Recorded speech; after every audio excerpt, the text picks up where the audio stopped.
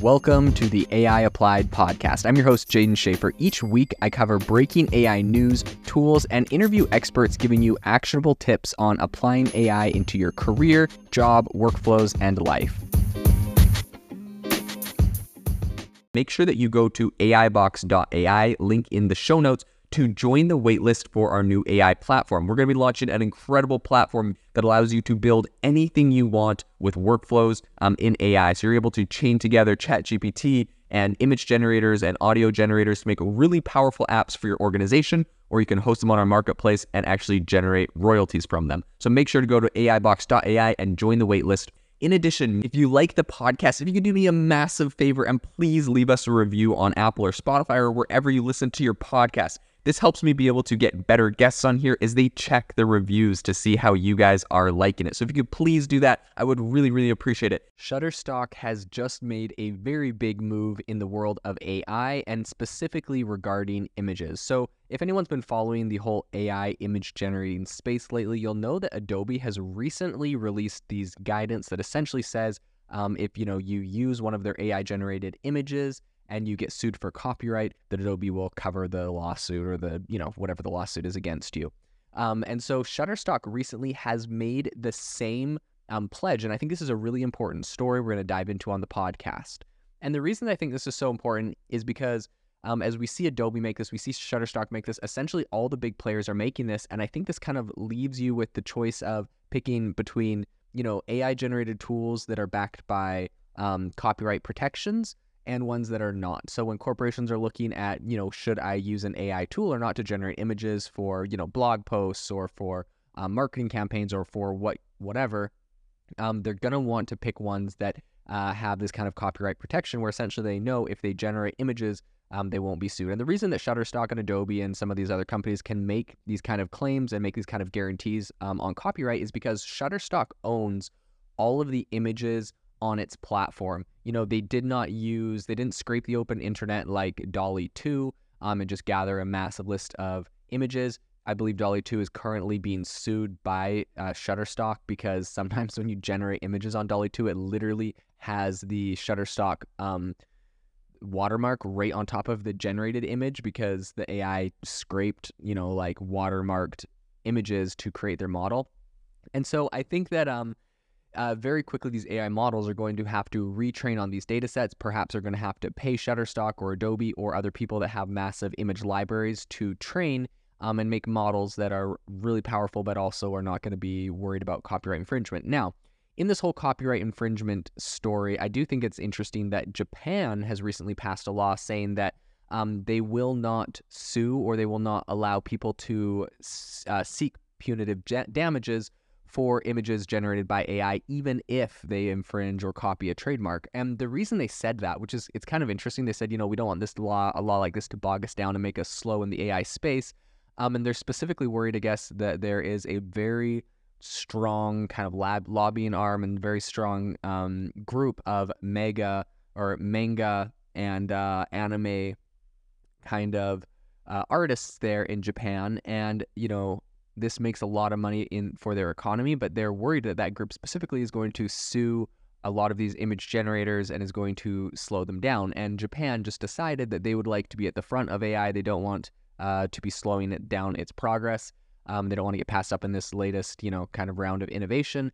And so they've decided that they're not going to pursue copyrights there on that. So that's very interesting. I think that this really is a move that's going to amplify the competitiveness of Shutterstock. And I think that, according to their conditions, the indemnifications for its generative AI tool kicks, other content that has been commercially cleared. So this is in alignment with the Shutterstock licensing agreement that just essentially states videos and images, quote, in its original unaltered form and used in full compliance with this TOS and applicable law will not, number one, infringe any copyright, trademark, or other intellectual property right. Number two, violate any third party's rights of privacy or publicity. And number three, violate any U.S. law, statute, ordinance, or regulation, or be defamatory, libelous, pornographic, or obscene. So, they have a bunch of different, guarantees in there, which I think are very interesting. And, essentially they're making these guarantees because they don't want a corporation to be liable for whatever is generated. And they know that they'll probably receive a lot more business by being able to make these kind of guarantees. In a quote, they said, the Jeff Cunnings, he's the VP of product at Shutterstock, he said, "One of the main things our customers have been seeking is the same commercial licensing assurances that come from other Shutterstock content." And he said that the firm had, previously noticed full indemnity for licensing generative AI images for specific client use cases during the global conference they recently had in May.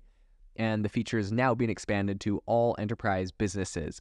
And he specifically emphasized, he said, "This is no longer a cutting-edge tech. Now it is about integrating this into real-life business operations." And I think what he's referring to is, when this stuff originally came out, not everyone knows, but this text-to-image generation was actually pre-ChatGPT, pre a lot of text generators like ChatGPT. This image stuff was kind of the first wave of AI that a lot of people were playing with, and then came the text and the ChatGPTs and those kind of tools. And so this isn't something that is super new. It's been around for a while, and it's about time, in his opinion, that it starts getting integrated into actual business applications. So I think this is going to be very, very interesting.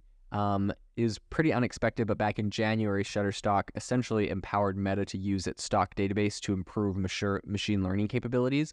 And simultaneously, they also launched their own AI image generator, which really set themselves apart from Getty Images, that is currently, embroiled in a lawsuit against Stability AI over copyright infringements. And Shutterstock's AI image generator has been trained on hundreds of millions of, what quote unquote ethically sourced assets, which essentially are included ones that are from Shutterstock itself, who, they paid people to go and take these assets, they exclusively own them. But it really aims to assure customers that it can generate and license new assets safely, and that it can protect the artists behind the content that train the models. So I think the issue of contributor compensation, Shutterstock reported that its contributor fund, which is established back in October, has till now compensated hundreds of thousands of artists for their role in training Shutterstock's generative technology, with anticipated payments to millions more. So one of the big ways that Shutterstock was able to get the buy-in from a lot of artists on their platform to use their images to train their model is by promising they would be compensated. And to be, to their credit, Shutterstock has been compensating artists.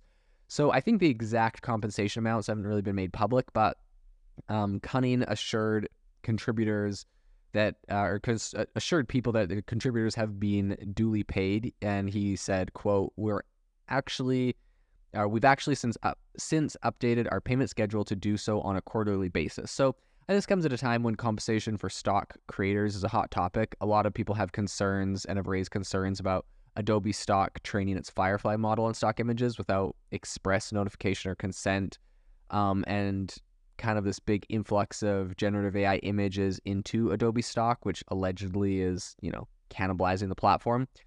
And so Cunning recently clarified that Shutterstock's contributors can choose to participate or not in different monetization mechanisms, including having their content used in training new AI models.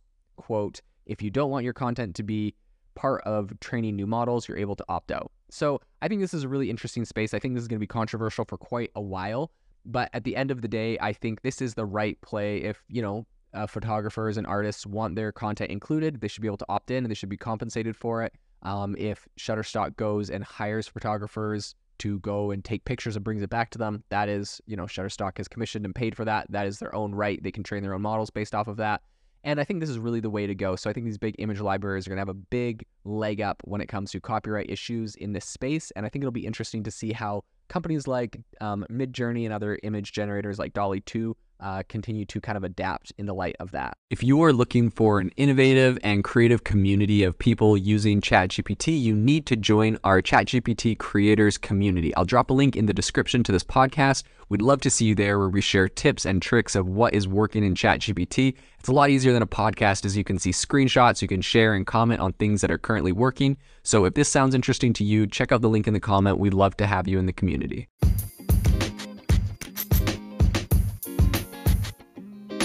Thank you for tuning in to the AI Applied podcast. Make sure to rate this wherever you listen to your podcasts, and have a fantastic rest of your day.